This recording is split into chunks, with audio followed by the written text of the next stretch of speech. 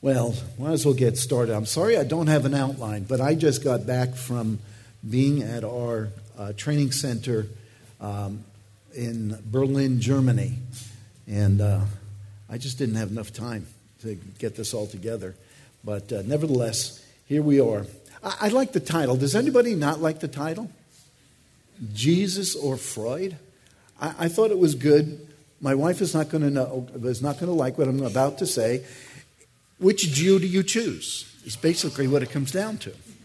Is it the Jewish Jesus or is it the Freud Jew? Because both of them were Jewish. It's interesting that Freud doesn't show up until 1,800 years later. Okay, so maybe he wasn't needed. I don't know. Or maybe Jesus didn't do enough when he came. So that's the way to think about this. And so I know as Christians you would certainly answer Jesus. That's where you want to be. You want to be behind the choice of Jesus as the one you follow. And so, but the world is telling you something different, isn't it? You hear commercials. You hear people at your work. You hear people in your neighborhood. You hear people in your family saying that you need to go see a psychologist. You need to go see a therapist. You need to go do this with regards to taking care of maybe some things that are not right in your life, the way you think, the way you act. And so they tell you this is what you need to do. I watch the television and I see advertisement after advertisement after advertisement for some kind of malady, whether it be bipolar or it be depression or it be ADD or anxiety or whatever, and they're trying to sell what? Medication. Over and over and over again, you see those kinds of things. So that's the question. Do I want to go psychology or do I want to go Christianity? And I think we have to be careful about going psychology. When some would say that modern medicine is to be used and that the psychologist is the one who knows what modern medicines should be used, I don't know that they quite understand that that's the right thing to do. I have a book here that I picked up a few years ago called The Anatomy of an Epidemic. And its premise is that if the psychology and the medicines that they gave out in the 1970s, 1980s really worked, shouldn't the problems be going down? But in essence, the problems are getting worse and worse and worse because they're not solving the problem. You and I both know what the solving of that problem is. The solving of that problem is coming to know Jesus Christ, is salvation in Jesus Christ. And as our pastor just said, and I thought that was such a good introduction, and so I'm going to thank him for his introduction for this message, because it just basically lays out, are you going to do it God's way or are you going to do it man's way? Are you going to start thinking the way man thinks, or are you going to start thinking the way God thinks? So, 2 Peter 1:3. Why don't you open up your Bibles? You can take a look at it. 2 Peter 1:3.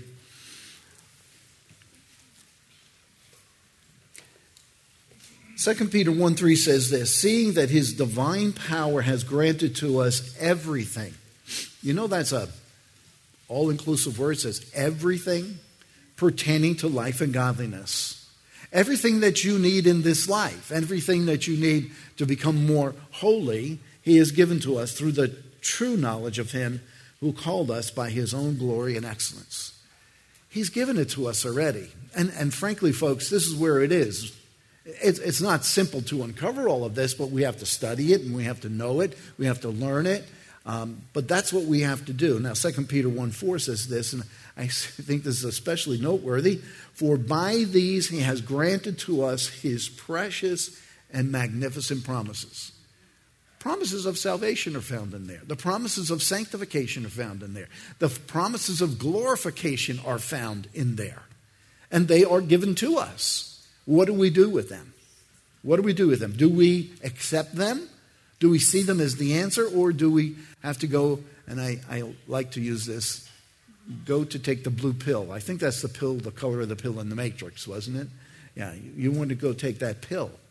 And I don't know that that's the answer. I really, truly don't. For by these he has granted to us his precious and magnificent promises, so that by them you may become partakers of the divine nature, having escaped the corruption that is in the world by lust. Now I say, why is this noteworthy? God has given you everything. Everything to live a godly life. Everything to come to know him and then to live to his glory and to his praise and to his honor. He's given it to us. And unfortunately, so many people are listening to this corrupt world. They're listening to those advertisements. They're listening to their friends. They're listening to their boss who says, you've got a problem and you need to go take care of it and you need to go see a psychologist. I've had young people come into my office because their boss has told them to go see a psychologist. And I said, I am not a psychologist. I said, I don't have those degrees. And they said, well, I could just tell them I went to see my pastor. Well, that's what they do. The boss tells them to go take care of it. Thomas Kramer, he was in 1535, so it's a little bit before my time. He said this, if we possess the Holy Scriptures, we have at hand a remedy for every disease. If we possess the Holy Scriptures, we have a remedy for every disease, for everything. Now, folks, I don't think he was talking about your diabetes. I don't think he was talking about those real biological diseases that you may have. And you do have them. And I understand that they're there. And when somebody comes into my office and says that I'm all shaky and I've got anxiety and this kind of thing, I say, have you seen your doctor? Please tell me, have you seen your doctor? I haven't seen my doctor. I said, please go to your doctor and have him take a blood test to see if everything is okay. And then they come back and says, how did you know I had hyperthyroid? I don't know. I have no clue. But that is an indication it's hyperthyroid. You don't have to go see a psychologist for that. You got to go see a real doctor. You got to check with them. That's what Thomas Kramer said. Now, let's be fair. The Freuds of this world, those people who are in psychology want to help people. That's why they're there. I understand that. They're good people wanting to help people, but they're not handling it the right way. That's the problem. Their solutions they're trying to find in all the wrong places. Their solution isn't a pill. Their solution isn't maybe even in therapy and talk therapy and discussion and all of that kind of thing. But without Christ and the gospel, what good is it going to do? When I was a teenager, I used to caddy at a golf course. And I caddied for this young man who was my age. And he was going to become the next club president. Okay, I mean, a club, a guy who was a champion in there. He was a good golfer.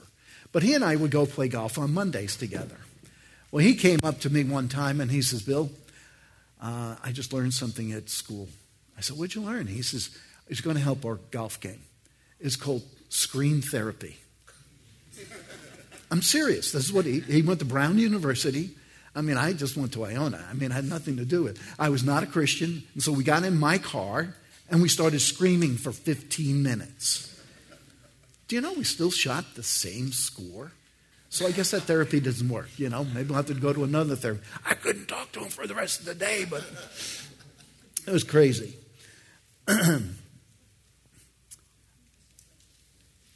Are you laughing at me? He was funny. He was really funny. Anyway, Thomas Kramer, by the way, was speaking of not biological diseases. He was speaking of those diseases that emanate from the heart. Because that's where our ailments come from, that we need to deal with regards to our sin. The ailments of loneliness, the ailments of depression, the ailments of fear, the ailments of anxiety, all of those come from the heart. When it comes to things like chemical imbalance, have you ever heard that is the possibility there's something wrong with you because you've got a chemical imbalance? I've heard that for as long as I've been a Christian, but it started 60 years ago. Do you know they haven't found the chemical yet? Wouldn't you think they'd be able to find the chemical? They can find oil. They should be able to find a chemical. But they haven't found it yet. And when I go to a series of lectures, I raise my hand. Have you found the chemical? No. Wouldn't it be good to find? No, that's not important. They just keep saying it's a chemical imbalance. And so I don't think that's the issue there. It's not the chemical imbalance. Let me point something else out to you. That psychologist, when you come in, doesn't have a blood test taking of you, so he doesn't have any clue what's in your blood, so he wouldn't necessarily know that you're out of balance. How does he come to his diagnoses? He looks at the behaviors. He looks at the behaviors and he says, and basically that's what the DSM-5 says, if you have these behaviors and you're doing these kinds of things, you've got a problem. Can I tell you, we all have a problem. We all have a problem. We're separated from God. And those who are saved are still being transformed into the image of the one who created them. So that's what's supposed to be happening. But why don't you turn to Mark chapter 7. This is what Jesus says in Mark chapter 7. He says, for from within, he means from within the heart, within the person, out of the heart of men proceed the evil thoughts, the fornications, the thefts, the murders, the adulteries, the deeds of coveting, and wickedness, as well as deceit, sensuality, envy, slander, pride, and foolishness. All these things proceed from within and defile the man. That is where my evil comes from. That's where my sin comes from. That's where these behaviors come from. It's from within the person. It's not something that's outside. I can't blame my mommy for it. And that's what they're doing in psychology, is you blame your mommy, you blame your daddy, you blame this one, you blame that one, you blame, who knows, your neighborhood, maybe your non-education, or maybe your education, whatever it is. You blame something else. And so here we have these two different approaches. Behavior, where you get the diagnosis from, or then the Word of God. And as a believer, that's where we need to turn. That's where we need to even suggest to our friends who may not be believers that this helps people. I mean, I've seen people come in with anxiety. I've seen people come in with all kinds of things, depression. I've seen them get help.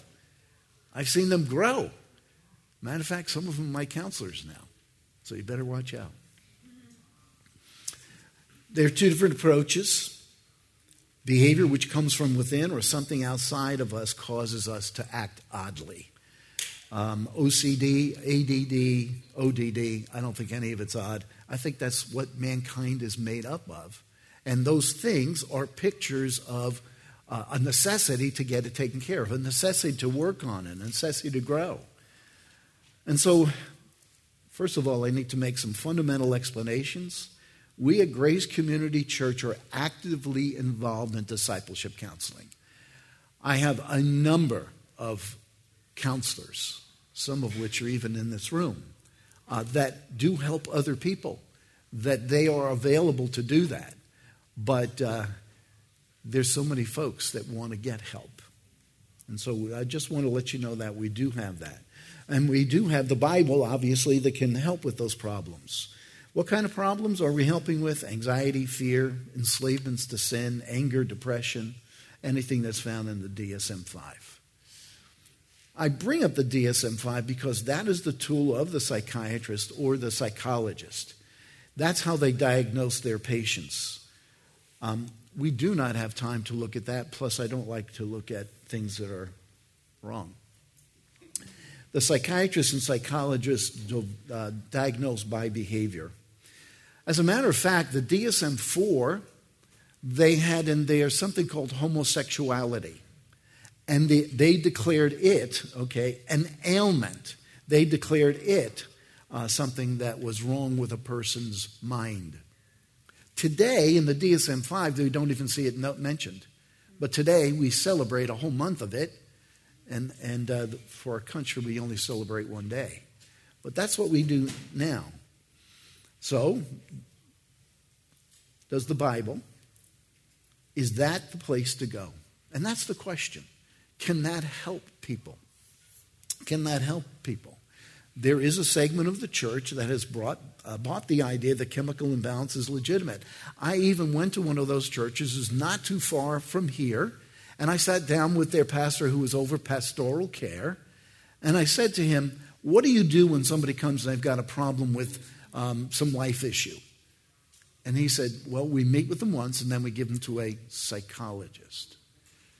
And I said to him, well, I got some men I know would come over here and help train your people to be able to help them. He says, oh no, we're busy. We're busy. Well, I don't know how busy you would be if the psychologist is taking care of it. But there's a segment of the church that believes in that. They believe that the answer to bizarre behavior or repetitive behavior or sinful behavior is to just send them to the psychologist. And that's sad, folks, that churches would do that. They integrate psychology in the Bible to produce a man-centered view of what is the core of man and his problems. The integrationists, and that's what I'm going to call them. It's not because they're integrating races or anything like that, but they're integrating the Bible and psychology, trying to bring them together. Blends God's word in a psychological hypothesis. Let me give you an example. If a modern-day integrationist were to deal with David, the king of Israel, you'll know the story from 2 Kings chapter 12. This is how he would respond to it. He's, quote, then the integrationist sent Nathan to David. If there was such a thing as an integrationist psychologist, he sent Nathan to David, and he came to him and he said, you were denied your feelings in your youth, and you have built up resentment towards your father and brothers. You have been victimized by this denial, and your past hurts have led to a poor self-image. You should get into a 12-step program for your sexual addiction. Nathan would then tell David that he did those things with Bathsheba because he was unconsciously responding to unhealed memories that years of therapy at 80 shekels a half hour will cure. I put that in there. I once counseled with a man who has been 15 years in therapy.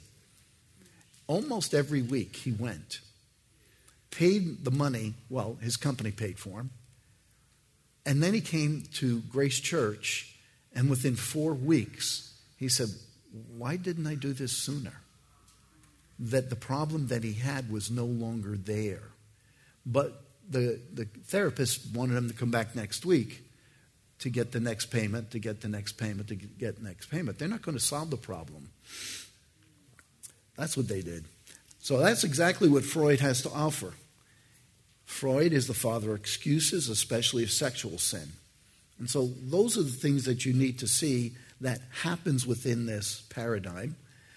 David Powlison postulates that the secular psychologist consciously and purposely positions themselves as priests' equivalents. That's what the psychologist has done. They've made themselves priest, pastor equivalents, that kind of thing, of the secular society.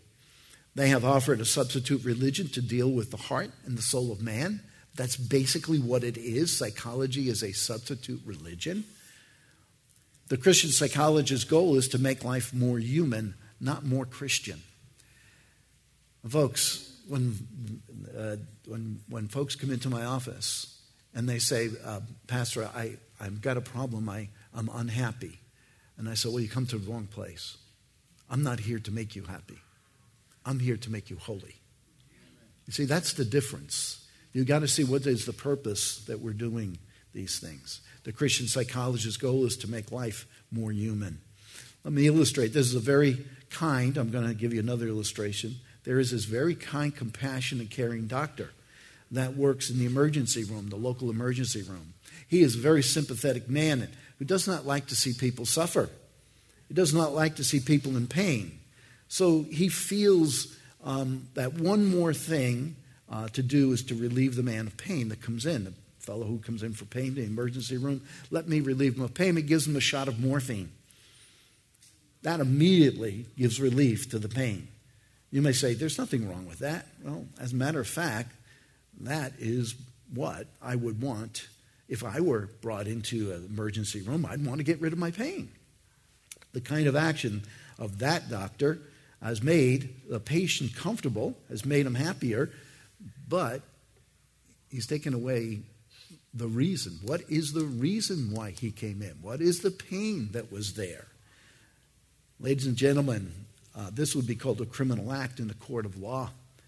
He took away the pain, but he didn't understand what the symptom was that brought him there. It's a tragic disservice to humanity that a doctor would act that way. That man's appendix burst, by the way. That's just a story, because that was the pain. He covered it up with morphine. When we do biblical counseling, we want to get to the heart of the matter. Why are you doing what you do? You got to go to the Word of God. That's the only thing that's going to help. You uncover it through the Word of God. Look with me at Hebrews chapter 4.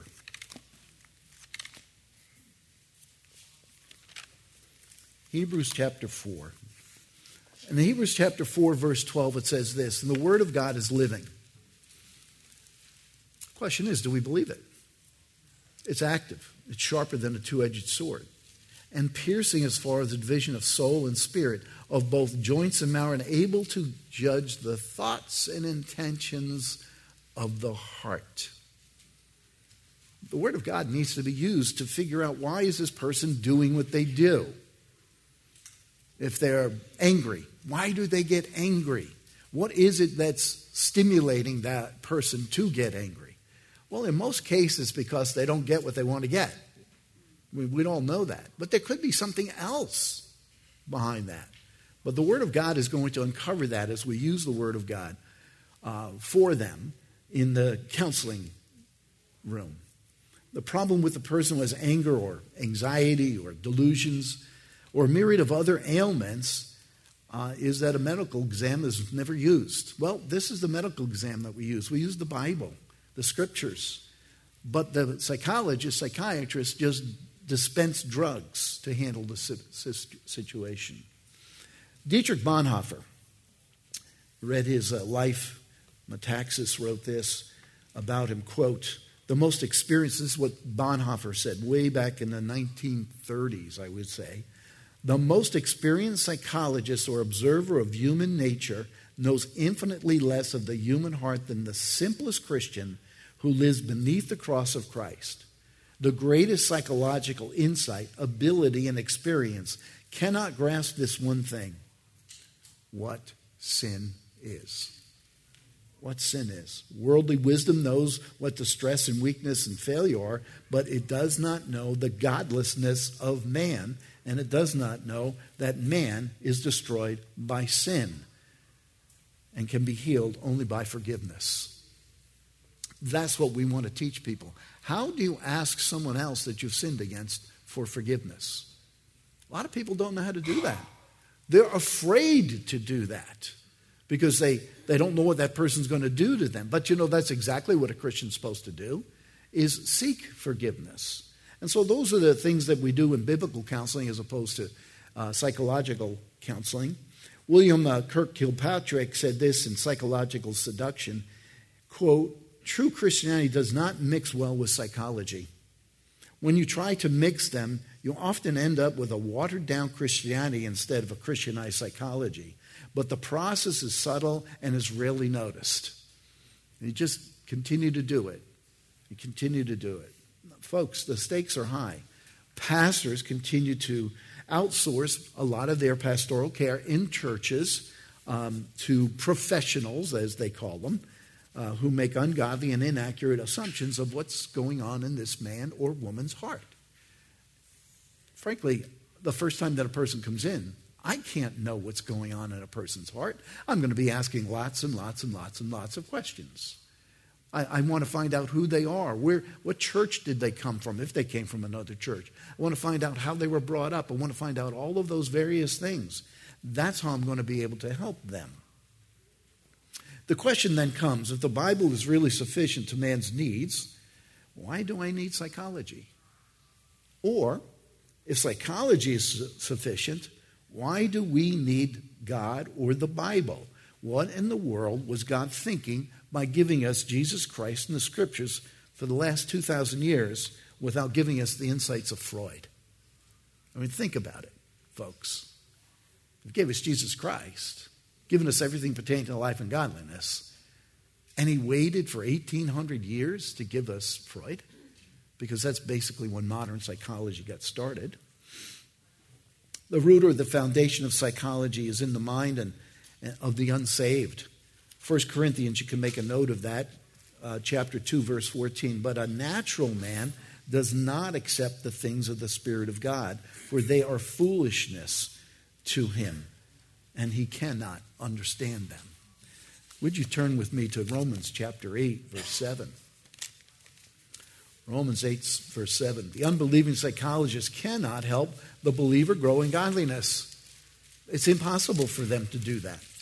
They're not looking to do that. They don't even talk about God in the counseling room.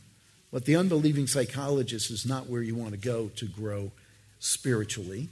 But in Romans chapter 8, verse 7, it says this: because the mindset on the flesh is hostile toward God, for it does not subject itself to the law of God, for it is not even able to do so. They don't want to listen to this. This, to them, is the enemy. They hate this. That is the psychologist. Now, the integrationist, which is a Christian and supposedly Christian and psychologist, they would say that they use the Bible, but they use it more or less at the end and the beginning of their counseling, not in the middle of it. The Christian psychologist accepts and promotes the theories of unsaved men, such as Freud.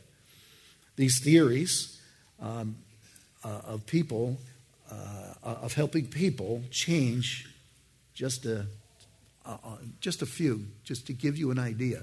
There are over 500 approaches to psychological treatment. Now, which one's true? Which one's truth? With psychologists, truth is changeable. It changes all the time.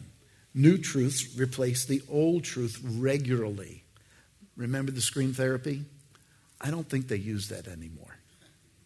Yeah, I don't think they use that anymore.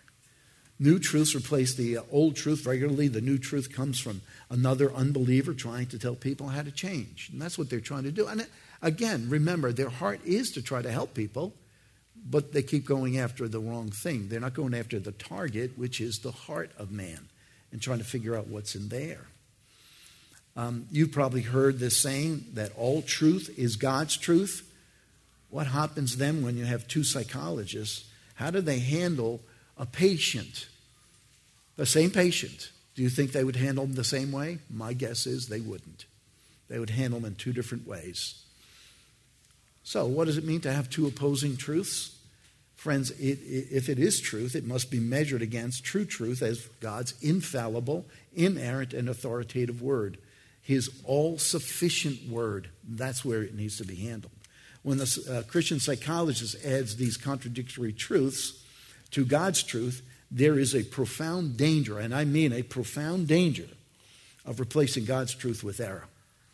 That's what happens very often when the psychologist speaks into these issues. He's speaking an error into a person's life. This then weakens and distorts God's word. I'm going to give this one last quote here. At least I think it is the last one. Jay Adams has a few things to say. Anybody not hear of Jay Adams? Okay, he's now in heaven. Okay, so if he was to come back, we could believe him, but he's not going to. But Jay Adams said a few things in his little booklet. Is all truth God's truth? He said their confidence, that is the integrationist confidence, is based upon a theory of revelation which is untenable.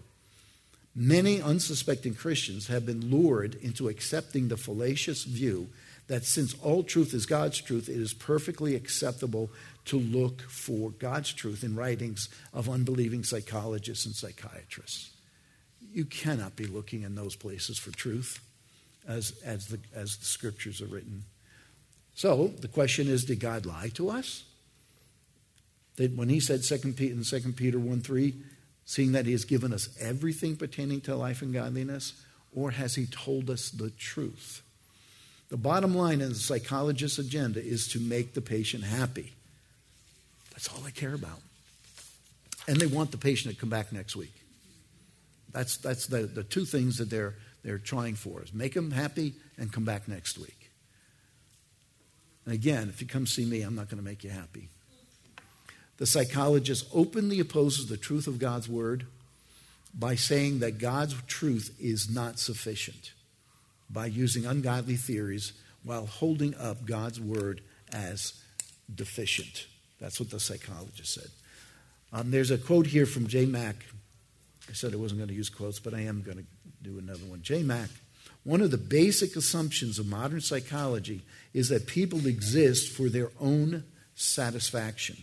The primary goal of life, then, is for people to have all their perceived needs and desires met.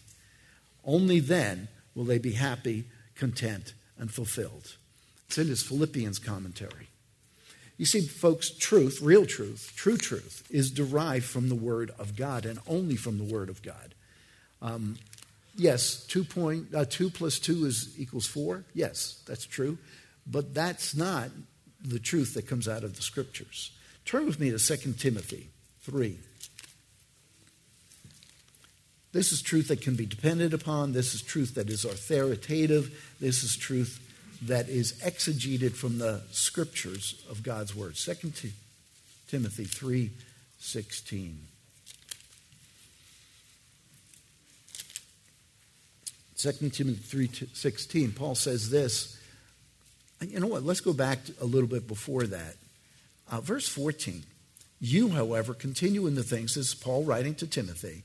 You, however, continue in the things which you have learned and become convinced of, knowing whom you have learned them, and that from childhood you have known the sacred things, the sacred writings, which are able to give you the wisdom that leads to salvation through faith which is in Christ Jesus. So he's affirming what he had heard when Timothy was a child. He heard it from his mother and grandmother, Yodi and Syntyche, and he was taught those things when he was a child. Now, verse 16, all Scripture is inspired by God.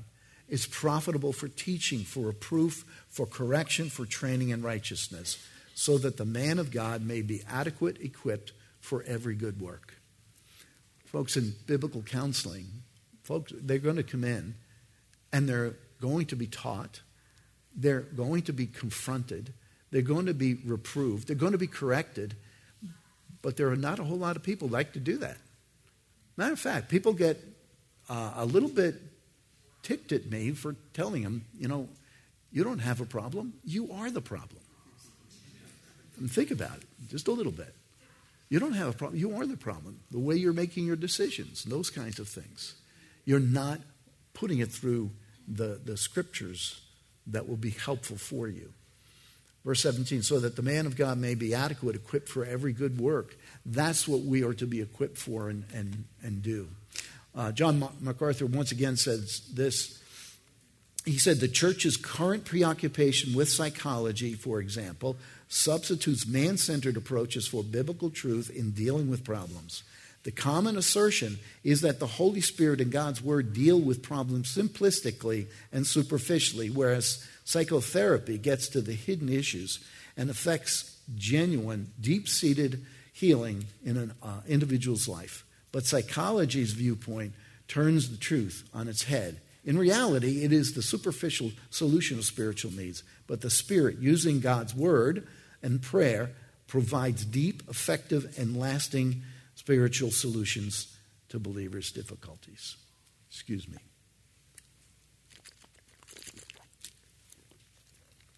About 5-6 years ago, I had a gentleman who was in the counseling class. He went through all 3 levels. And I knew what his occupation was, but I don't know that he knew that I knew his occupation. But the last level, he wrote a paper and he said, you have ruined my life. And so I called him up and I said, since I've ruined your life, can I take you to lunch? And we went over here to Coco's. It's not even there anymore, but we went over to Coco's. And I said, so since I've ruined your life, can you tell me how I've done it? He said, I've been a clinical psychologist for 30 years. And now, being in this class, I realize why I've never helped anyone. I said, I love that honesty. I said, I can use somebody like you because he's got all of those degrees. Sometimes when we have situations where the court may order them to go under therapy or whatever. We could use someone like that. And so I wanted to gather him in as quickly as I could. He said, sorry, I'm moving to Texas. But think about that. Somebody who's been at it for 30 years now realizes why he's never, ever helped anyone. And that was because he didn't have the Word of God. He couldn't use the Word of God. Years ago, I went to see someone that I had been counseling. He was in a lockdown situation in a hospital. And I went to that hospital, and I actually got to his room. They let me get to his room. And I said to him, you know what we need to do? We need to get on our knees and pray. We started to pray.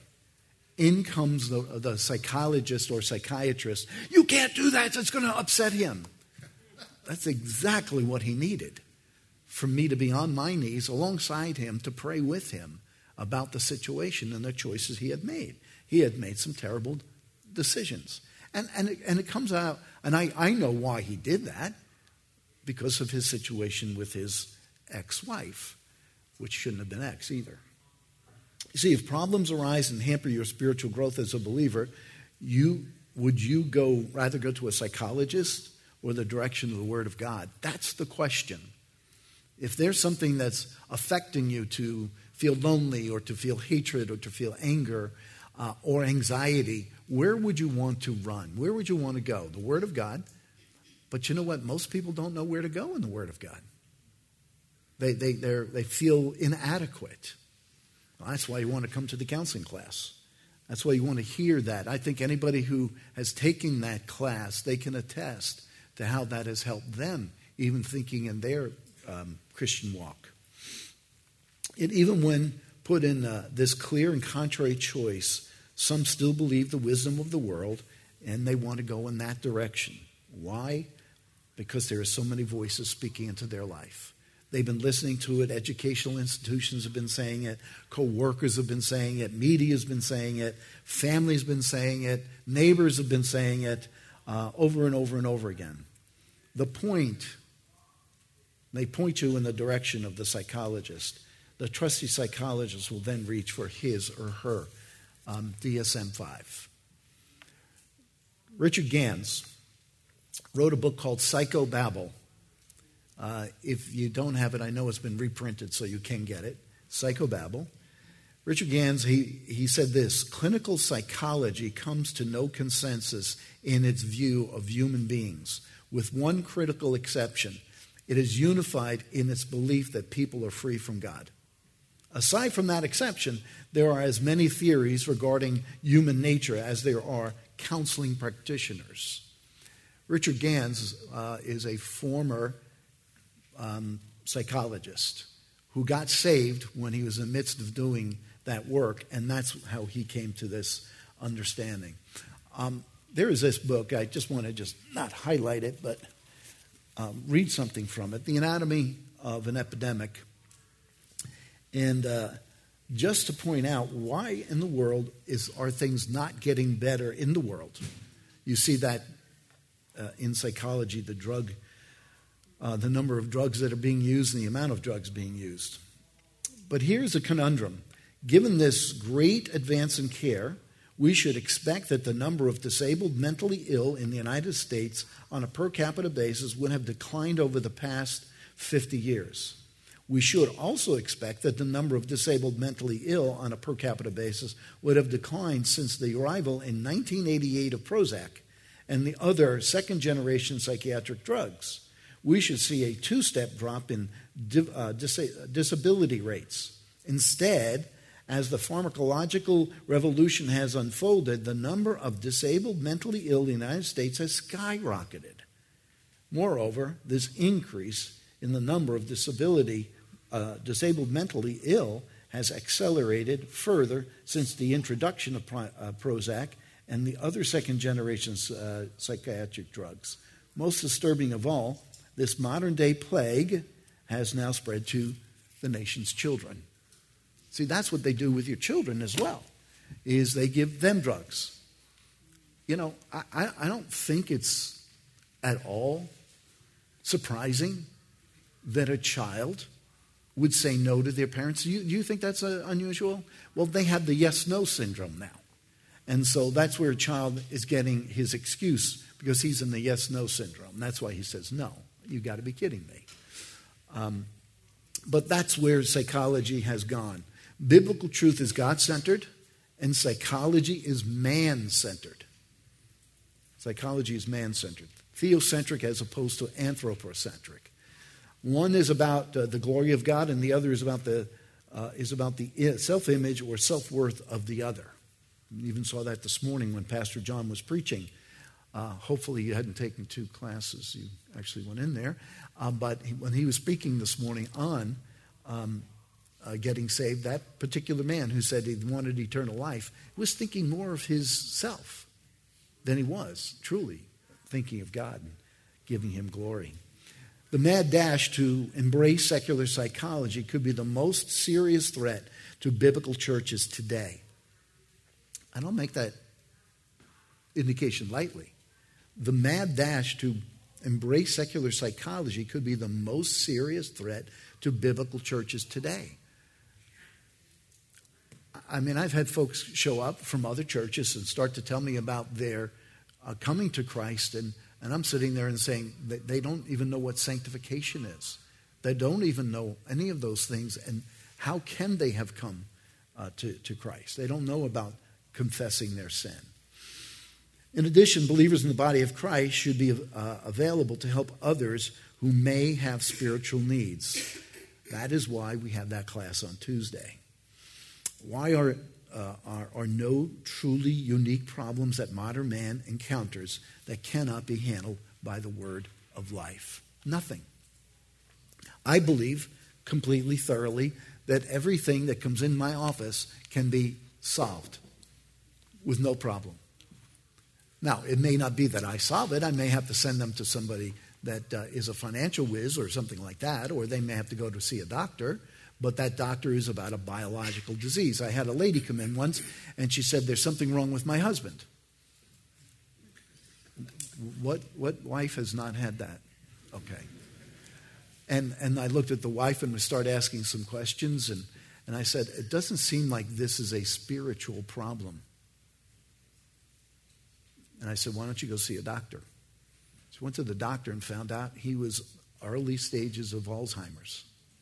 I mean, you could see there's just not and I knew the person, there's no cognitive recognition here of some things. And there should have been him able to say some things because he's a man that I've known for years. So there's nothing. Well, somebody threw out at me once, really? You sure? What does the Bible say about schizophrenia? I said, well, that's a good question. Do you think the Bible speaks about schizophrenia? I asked that question. Are there any schizophrenics in the Bible? I know of 2. Nebuchadnezzar. I mean, who goes around eating grass? They may smoke it, but they may not be eating it. And so he's going around doing that. Why was that happening? It was because he was judged. Here's another one. Probably somebody that you would not think of. David was a schizophrenic. Yeah. When he's before the king of Gath, what did he start to do? Foam at the mouth. Why did he do that? The intent of the heart. We can look there and see the intent of the heart. He wanted to get away from him. He thought he would be killed by the king of Gath. And so he faked this condition. Matter of fact, the king of Gath says, please get this madman out of my sight. So there are reasons that people do those things. Jay Adams bringing up that same situation. He was working with a catatonic person once. He sat there for half an hour just talking to the person, asking him questions, asking the questions. And you know what a catatonic person, they do this. The guy finally was like, can't you just leave me alone? And went back to it. Yeah, he heard him. There was nothing wrong. He just wanted to be left alone. Just leave me alone. And so the intent of the heart is what you need to find out. Speaking of schizophrenia, I'm going to go back to Dr. Richard Gans. He relates a 1973 experiment. Now, most of you were not even born yet, okay? Not all of you.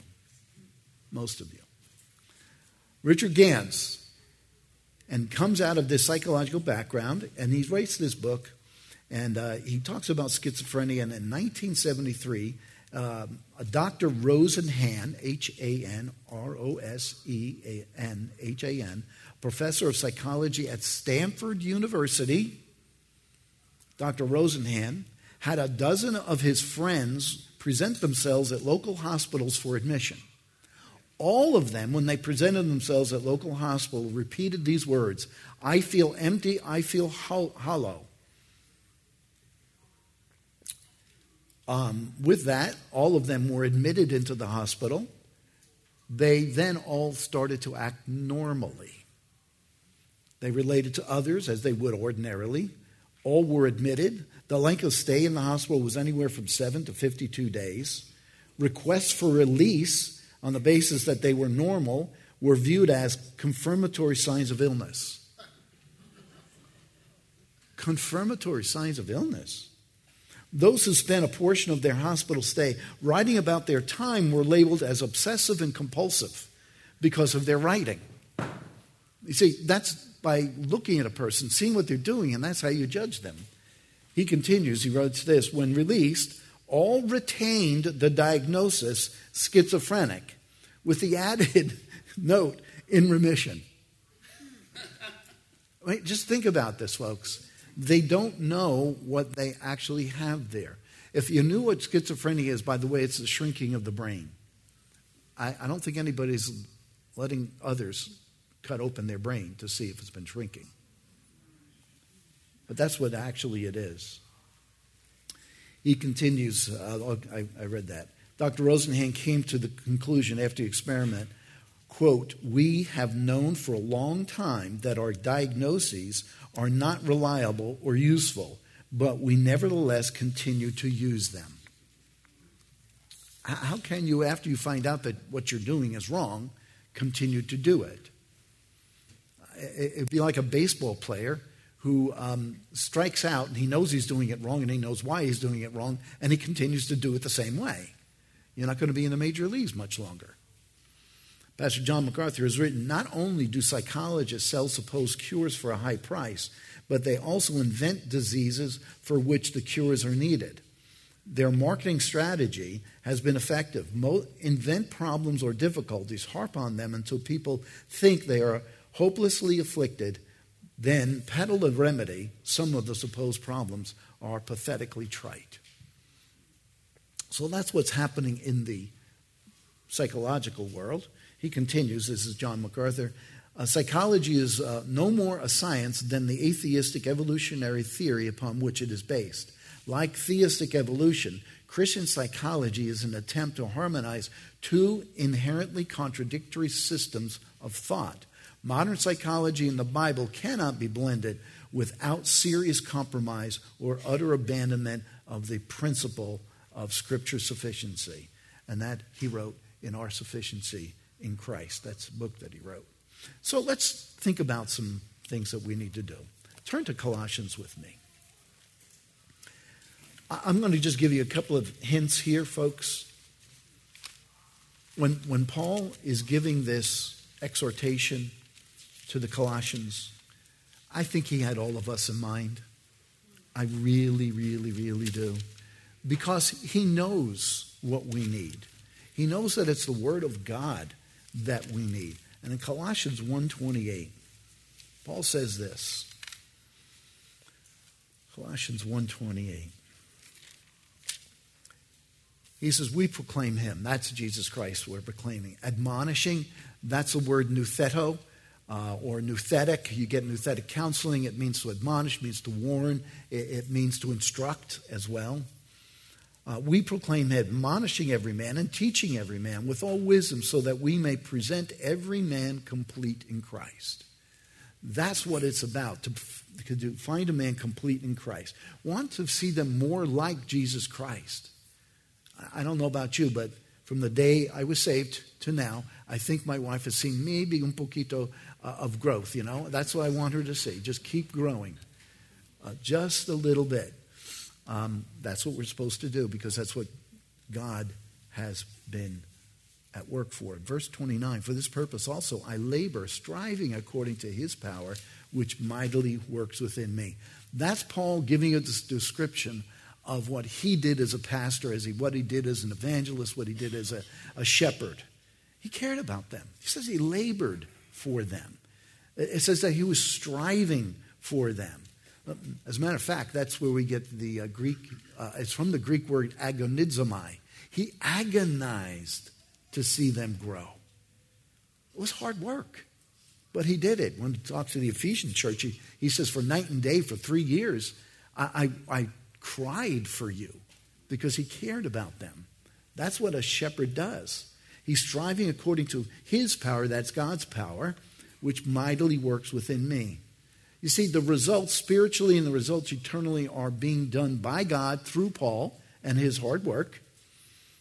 We know the Bible is comprehensive, is sufficient for all things. It's a guide. It's a means of discipline. Scripture guides the questions asked and data gathering and all of those kinds of things. But here's 3 truths that I'd like you to take away with you. 3 truths. These are things that we need to understand about what the Word of God does. The first one is this. Number 1, the Bible discerns desires. Gets to your heart. What are you desiring?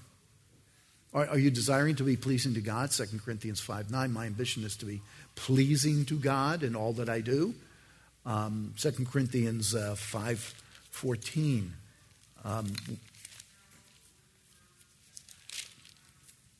5:14. The love of Christ controls us. Does that control us? Is that what is in my heart and my life? And then in verse 15, and he died for all so that they who live might no longer live for themselves, but for him who died and rose again on their behalf. Is that my life? Is that my desire? Is that my kind of thinking? The problem with sin is, folks, this is the problem with sin. You're not thinking. What do we have another message here that George Crawford is doing? Sin makes you stupid. That's a great title. We were talking about that in Elders Prayer Time. I said, George, I think that title's better than Jesus or Freud. Sin makes you stupid. You have to be thinking. How do you prepare yourself for that next temptation that comes, for that next disappointment that you have with somebody who doesn't show you love or respect or honor or those kinds of things? And people get ticked with that kind of stuff. And they come in my office and they're all flustered with it. And they want to do something about it because that person's in the body of Christ. I said, have you talked to your brother? No. Have you talked to your sister? No. Don't you think that'd be a good place to get started? How about this? Can you forgive them so they forgot you? Is it that big a deal? Is it that big a deal? Or can you just let love cover a multitude of sins? 1 Peter 4:8. What do you do with those things? And for each of us, folks, that's a measure of who we are as a believer. Am I going to believe Christ? So the Word of God gets the desires, the thinking, the motivations. Why do we do what we do? Why do we do what we do? Some of us like to give gifts, but we give the gifts so we can get a gift back. But we recognized all of those kinds of things. What are the motivations? And obviously then the behavior that God wants to change. There is something there he wants to change. To be more like Jesus Christ and to be more dependent upon him. Because it's not about us. It's about him. It's about his glory.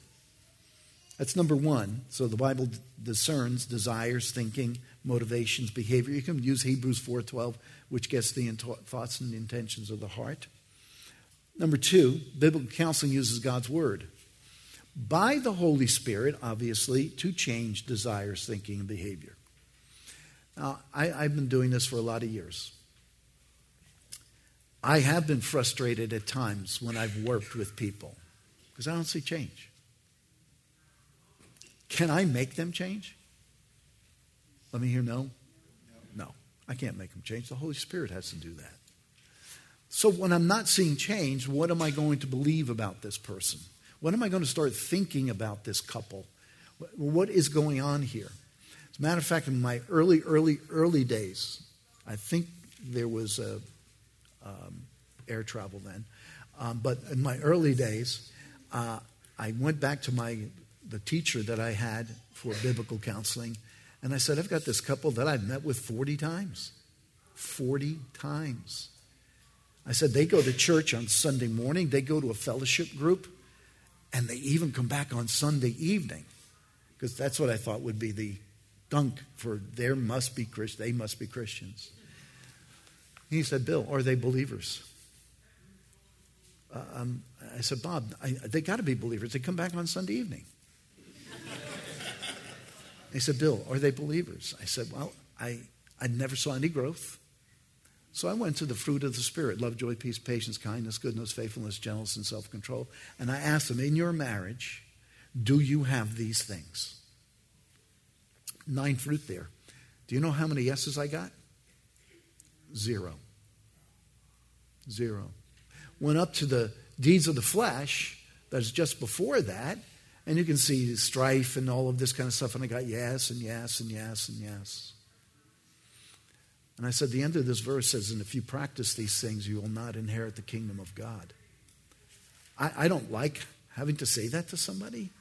I'm not their judge. But that's what I said to them. There's something going on here. You haven't grown one lick in 40 times that we've met. I met with the guy separately for breakfast and tried to encourage him, do this for your wife and do that for your wife. Nothing. And he looks at me after I pointed out that, deeds of the flesh but no deeds of the Spirit.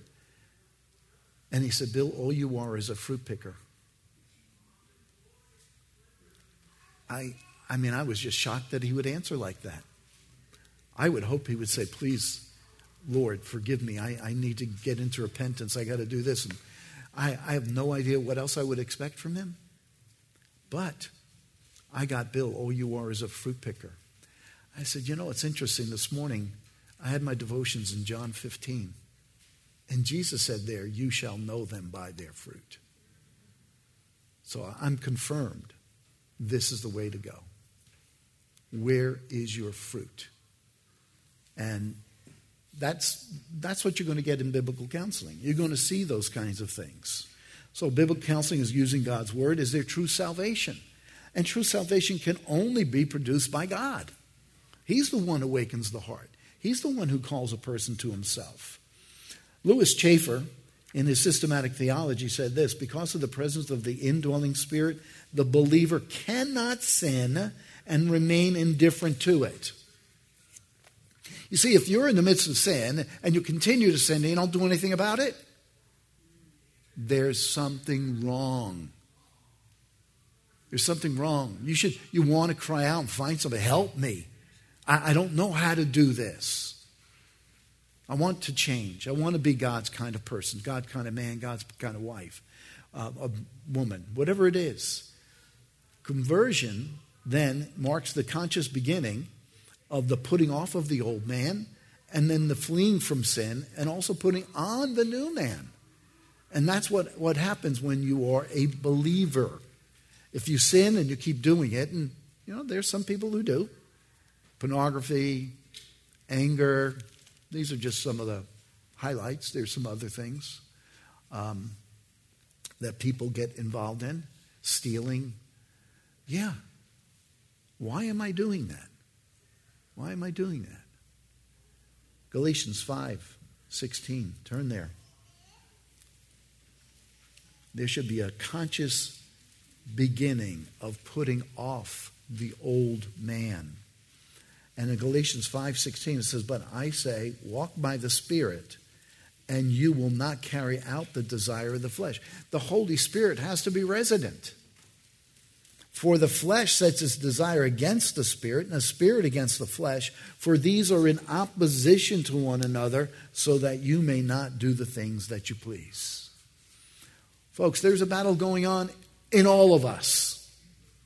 Some of it rages more than others, but there's a battle. Do I want to take care of my flesh, or do I want to take care of being the man of God, the woman of God that He's called me to be? And so that's the question that we have each and every time that we run into a problem. Let me give you some more information here. Point number 3, biblical counseling seeks the sanctification of the Christian. That's why I said about the counseling class itself, going through that, I got to tell you, 9 out of 10 times, somebody writes in their summary of the last paper they write, this has been the time when I've grown the most as a believer. And that's because they've been challenged to think about things. They've been challenged to think about what's forgiveness. They've been challenged to think about what's guilt, what's sin, all of those kinds of things. We need to remember that. And then I always point them to Ephesians chapter 2. I want them to realize that they were dead in their trespasses and sin, verse 1. But then we get to verse 10, Paul says this, for we are his workmanship, created in Christ Jesus for good works. What kind of good works are being produced? What happens? Good work is this. You get confronted with the Word of God and you change. You begin to do something about it. You don't just let it go in one ear and out the other. You just don't let it fly over your head. That proves to you that you're a believer. That's the best person to prove that you're a believer. That you do something about it.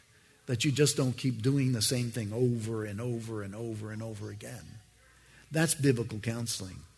Sanctification, like salvation and good works, were ordained before time began. So your sanctification, your doing good works, responding and changing is important. Pastor John this morning read out of Romans chapter 8. Love that chapter. Love that chapter. Romans chapter 8. And I want to be careful because I'm going to say a verse that could sound very cold when you say it to somebody who's got a lot of problems. And I always tell that to my counselors, that you need to be careful. But Romans 8:28, we know that God causes all things to work together for good. That's hard to say to somebody who's had a tragedy. But you know what? God has done it for that purpose. He's done it for the purpose of getting your attention, of you to be dependent upon Him, and of you to cry out to Him. When we can go back to the Psalm 46, Psalm 32, you go all over the place in the Psalm, where David is crying out to God. Search me, O God, and know my heart. Psalm 139. That is what we do. And we know that God causes all things to work together for good to those who love God. I've been challenged with this in my own life. Some things have happened I would never want to happen. But you know what? I had to say, thank you, Lord. Thank you that you brought those. Why? To those who are called according to His purpose, verse 29, for those whom He foreknew, He also predestined to become conformed to the image of His Son. When Jesus Christ was on the earth, He didn't have an easy time. He was rejected. He was turned away. He went to the cross. All of those things. And He did it for us. He also predestined to become conformed to the image of His Son so that He would be the firstborn among many brethren. Folks, there's a predestined purpose to having trouble. Somebody comes in my office and they have trouble. There's a predestined purpose for having that trouble. You learn that in biblical counseling. You've learned a ton. Okay, God is doing it. Why is He doing it? I don't always turn to the idea that in Hebrews chapter 12, that this is His discipline of you. No, that's not always my idea that it's His discipline of you. But it's to get your attention for you to do something about what you're doing wrong. The sin that you're involved in. That's the prize that we have. Predestined purpose. He's actually doing that in our Christian walk. Philippians chapter 3. Notice we're going all over the place, but some of these things are just popping into my mind. But Philippians chapter 3, verse 14. I press on toward the goal of the prize of the upward call of God in Christ Jesus. That's what biblical counseling wants to help people do. Press on toward the goal. You see, we short-circuit God's plan by taking the route of the psychologist, who then puts us in a regimen of some kind of powerful psychotropic drugs. And I have seen, folks, that those who have taken some of those psychotropic drugs have gotten into more trouble taking them. Got a call one morning, Sunday morning, fellow tells me I've got a knife to my throat and I'm ready to jump out of my apartment building window. Yeah, he's ready to go. I said, put the knife down. Come see me. We'll take care of it. Well, he had, because he was starting to have some anxiety, went on this drug that only made him more anxious, and now he's ready to jump out the window with this knife to his throat to make sure, even if he gets to the bottom, he's going to be killed. Folks, you can work through that. And I got to see him work through that, and I worked with a psychiatrist to do it, to see him on medication, to help, different medication, obviously. And so we're able to help him. Folks, listen to this quote. Antidepressants are supposed to work by fixing a chemical imbalance, specifically a lack of serotonin in the brain. Indeed, their supposed effectiveness is the primary evidence of the chemical imbalance theory. But analysis of the published data and the unpublished data that were hidden by the drug companies reveals that most, if not all, of the benefits are due to the placebo effect. What is that? Well, they give them a placebo. They don't even give them a drug. And they say, this is going to take care of your antidepressant. You know what? They're not depressed anymore. Why? Because they receive something called hope. Hope. I don't have to be this way anymore. I don't have to do these things anymore because I now am taking this drug, and it's a sugar pill. So think about it. So why trust Jesus and not Freud? The sufficiency of God's word. Turn with me to Romans chapter 1. Romans chapter 1. God's word has to do with whether or not what God has to say is for us or against us. Romans chapter 1, Romans 1:21. For even though they knew God, they did not honor him as God or give thanks, but they became futile in their speculations, and their foolish heart was darkened. Professing to be wise, they became fools and exchanged the glory of the incorruptible God for an image of, and in the form of corruptible man and birds and four-footed animals and crawling creatures. They turned to something that wasn't God to get their answer. The answer, folks, is found in God's word. The one thing I do know, lost man is lost. It can only be found by God. For us who know Christ, and I'm going to believe that a lot of you do know Christ, most of you know Christ, the problems that we have has a solution. The solution is right here in God's word. I remember when I got saved. I was able to tell my wife, because we were already married for 6 years, on the way to a divorce. I was able to tell my wife, you don't make me angry. I make me angry. I make me angry. You're not the problem. I'm the problem. And I took a hold of that. And she can tell you, that was what I needed. But I'm Irish, so it's okay, right?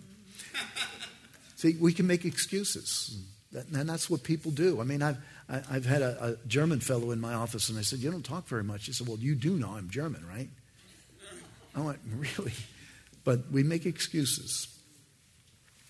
We want to see them transform, folks. But the transformation comes with the Word of God. By renewing their mind, that's what happens. Then and then only are they transformed. 1 Thessalonians chapter 2. I'm glad you folks know your Bible. 1 Thessalonians chapter 2.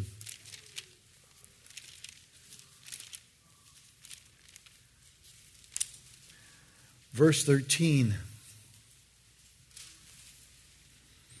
And it says there in 1 Thessalonians chapter 2, verse 13, for this reason we also constantly thank God that when you received the word of God, which you heard from us, you accepted it not as the word of men, but for what it really is, the word of God, which also performs its work in you who believe. The question is, do you believe? And when I'm counseling with folks, I ask them that question. I don't know. Do you really believe? It says that here. It can do its work. Are you going to believe it? And now you have to pick yourself up and start to make it happen.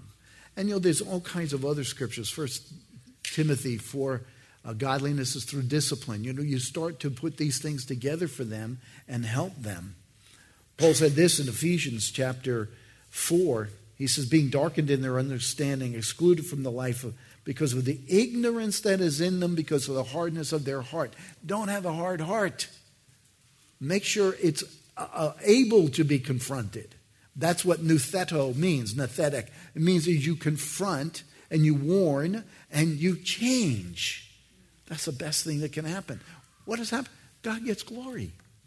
It's not about you. It's about God getting glory. But you see, unfortunately, the heart of man is desperately wicked. Jeremiah 17:9. We were desperately wicked. As a matter of fact, it says in Ecclesiastes 9:3, it says that the mind of man is insane. In the New American Standard, it says that. So for counseling to be considered biblical, Scripture must be active. That must be the functional control. Matter of fact, in biblical counseling, you can't even say, well, this helped me. I can say this is a suggestion, but then you have to go and do your own looking for that. Jim Owen said this in Christian Psychology's War on God's Word. He said this, although Christian psychology claims to integrate scriptural truth with discovered scientific truth, integration is not occurring. Integration is virtually impossible. Christian psychology sets aside the historical grammatical method of interpreting Scripture and replaces it with the hermeneutic centered on pathology. I hope you understand. I don't even know what time we are. Okay, we got plenty of time. 15 minutes. I can take questions if you would like, or I can keep going. Anybody have any questions?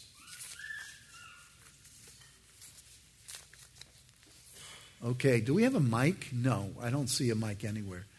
Why don't you stand up and say it nice and loud. I'll repeat it.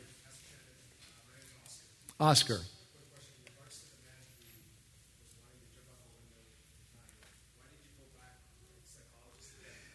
That was not the same psychologist that he was going to. We changed to a man who said he was a Christian psychologist, actually confirmed Christian, and we asked him to help because he had medications already in his body. You go off medications, folks, I'm not a doctor. You're going to have trouble. Okay? So I'm not taking him off immediately. I'm wanting him to go to this doctor to find out the medications he's taking so that he can have them changed. He was on the wrong medication. And what we did together, and I was talking to this man, I don't know, every 2 weeks or so, take him down. The psychiatrist said, I've never done this before. Never actually happened before. Well, the man I was working with, the young man I was working with, began to look at his heart and some of the choices that he had made in life. They were wrong. They were sinful. Any other questions? Okay, we have another one. Okay, please stand up.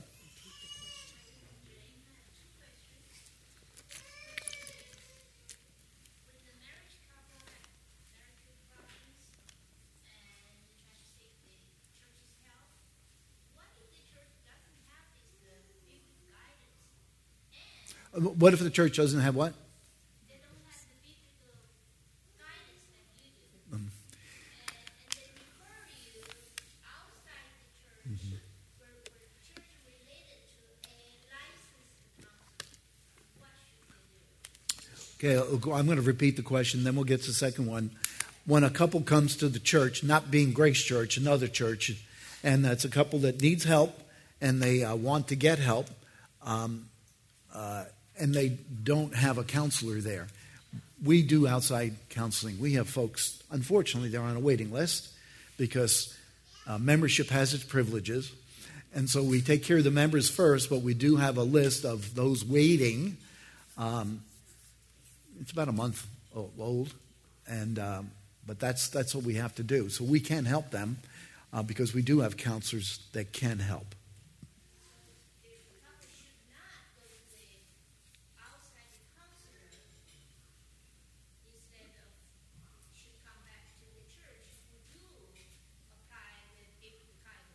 Yeah, well, if they're coming back to the church, certainly we apply the biblical guidance there. But I mean, if we're the other church, you're talking about the other. Okay, I'm trying to put that together because I didn't hear everything. But an outside church is. Let me just also let you know, we invite the pastor of that church to come in and watch the counseling. We're not trying to steal people from another church. We're trying to help people. You see, at the end of Hebrews, we're told we're going to give an account, and that's one of the reasons. So we want to help those people, and so we have the pastor come so he can see how the counseling is done and how the counseling can help. So I think that's the question you had. Okay?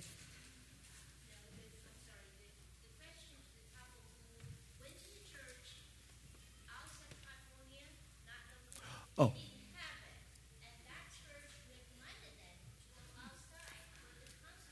Yeah, and again, I can't answer for a church that's outside California, and I don't know who they are for what they do with their people.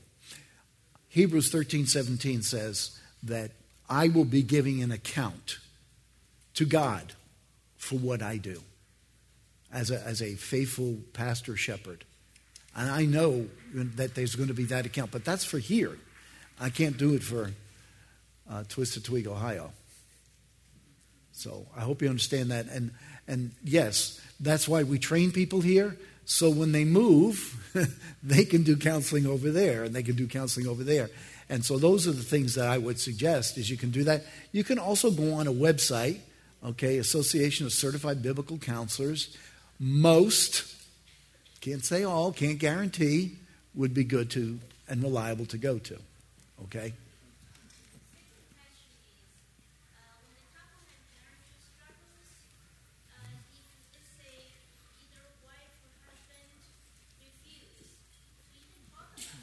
Mm-hmm.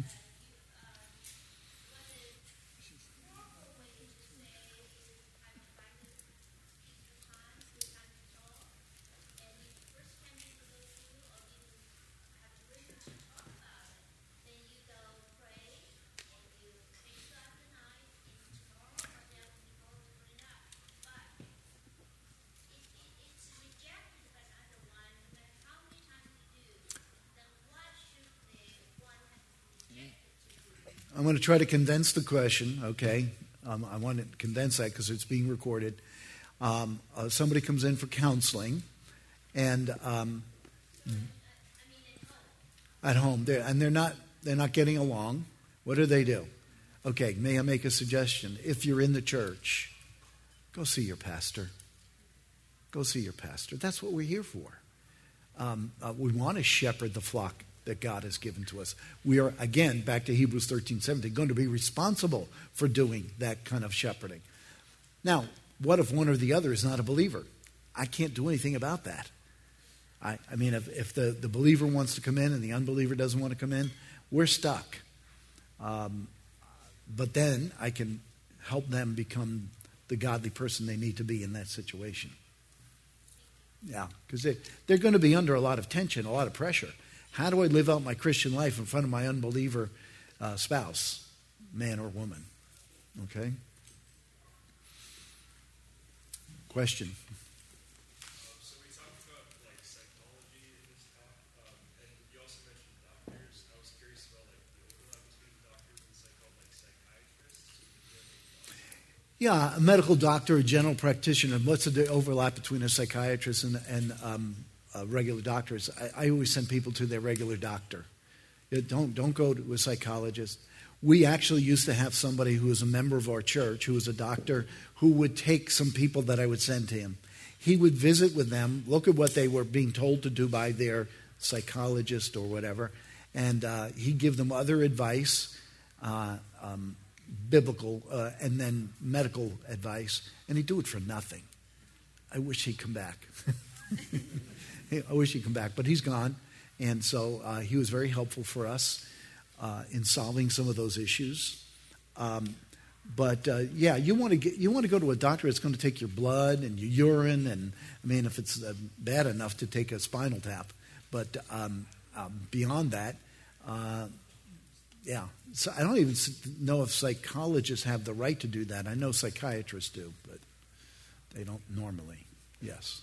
What do you say about the Christian psychologist? Can Christian go to those counseling? I don't think it's a good idea. I think the question was, what about the Christian psychologist? I don't think it's a good idea to go to them because they're going to try to take the Bible and take the world and put them together. How does oil and water mix? Doesn't do so well. How do you take truth and non-truth and bring it together? So that's why I say the scriptures are sufficient for everything. Again, that's with regards to behavior. When it comes to diabetes or high blood pressure or those kinds of things, go see a doctor. I'm not a doctor. Question? When it comes to disorders like OCD and like Tourette's, where you may have like tics that you can't control, like what makes that different from like a biological disease? Well, OCD is not a biological. Okay, I work with somebody with OCD. Quite different kind of behavior, but the behavior was learned from a parent. It was apparent to me that it was learned from a parent. And when that person had this particular issue, I went and did some things that I would do habitually to see what would happen. And after the 3 weeks or so that I was doing them, I wanted to do it again, and I tried to explain to the person, that's what you have as a habit. That's why you do what you do. I'm not going to say what it is just in case that person, they still go to this church. It was all said and done. We got finished, and that person wanted to go off their medication immediately. I said, no, go see your doctor. But it was a habit that they just began to put together, that they had to do this or they had to do that. And when they did that, that made them feel better or relieved. But they were stuck in that every morning. I mean, it's like, the rest of you just turn your coffee on. They did more than that. Okay, but yeah, that's more of a habit thing. It's not a medical issue. The other one was, that was OCD, and what was? Tourette's. Yeah, that's a physical thing, as long as it's the physical thing. When it came to, there was a movie, What About Bob? Okay, I never wouldn't watch that. Cursing was in there, no. But What About Bob said, he was saying words. No, you have to use this to say words. So that's not Tourette's syndrome. That is using your brain to say those words. What the tics and those kinds of things, that's your body. And again, you would see the doctor for that. So. Can you talk a little bit about depression and maybe specifically like Spurgeon's depression? Yeah, I didn't get to hear what Phil had to say about that. But what I have to say about depression is I think it's overblown. I really do. Maybe it's just a sadness. As a matter of fact, there's a book out, Good Mood, Bad Mood, by Dr. Charles Hodge, that I found very, very helpful to think through. Well, maybe it's just a sad day. I always pick on, please forgive me. It's like Dodger fans, you're always sad because you don't win the World Series, So it's like that kind of a thing. But it's the sadness that we feel because, you know what, I didn't get what I wanted to get. I believed I deserved this and I didn't get it, and so I'm sad about that. Rather than being depressed, I have worked with people with depression where they couldn't even come out of their home. And this gentleman here at Grace Church asked me to counsel with his wife. Well, I don't make house calls, especially to women in their bedroom when they've got depression. So I talked to her on the phone probably 6-8 weeks. And we began to find out what the heart issue was. And the heart issue was basically she couldn't believe God could forgive her of her sins. She couldn't believe it. Because they were pretty wicked sins, yeah. But God can forgive you of any of those sins. So when she started to realize that, she was at church. She was able to break out of that depression that really wasn't a depression. It was a sense of the guilt that was there rather than being real, okay? Now, also, with depression, I would want them to go to a doctor as well. Because maybe it's hypothyroidism. Hypothyroidism makes you slow down. And maybe they're thinking, I need to go, I've got depression. So there's a lot of those kinds of things that you need to check out. And again, you can use a doctor to do that. But don't just assume that it is depression. Yes. So what will happen, how will you deal with a person that has childhood trauma? That they say it was abuse or something like that? Well, one thing I know that all of us had trauma. Yeah, your mother didn't feed you every single time you screamed. I know she didn't. So we've all had trauma. How we look back at that, and you know what? Your memory isn't always perfect as to what really happened back there. You know, some people remember one thing and some people remember another. I had somebody come to me and said, Bill, my sister is remembering that the two of us were abused over and over and over and over again. I'm a little bit older than her, but I don't remember this. And she was going to a Christian psychologist. I said, why don't you call him up? Well, he called him up and said, this is what my sister's saying. Yeah, she's saying, but doesn't she feel better? All he cared about was that she felt better, not whether that was true or not. And that particular thing that was happening ruined the whole family. They don't even talk to one another anymore. So maybe and it did happen, maybe it didn't happen. But you know what? I need to look at Philippians 3. Philippians 3. I'm not who I used to be. I hope my wife would affirm that. Philippians 3. It says, I press on toward the goal of the prize of the upward call of God in Christ Jesus. I can't look back. If I get stuck on looking back, then I'm not going to be able to move forward because I'm going to wonder about this or that or whatever. So that's the way I look at it. I can't blame my problems on my parents. And I didn't grow up in a Christian home. And there was abuse there. I would think that in today's society they call it abuse. Back then, they didn't. Yes. So we talked about the chemical imbalance, and so there's oftentimes three schools of thought. One is like in the secular world, typically there's a pill for everyone. And then kind of in the holistic, natural world, there's something to change in your diet.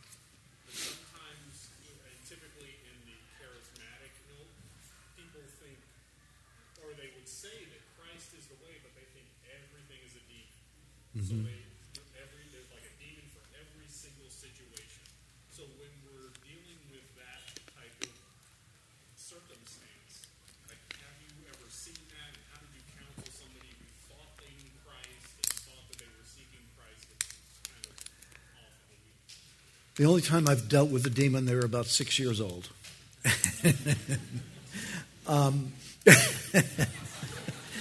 And you may not tell my daughter.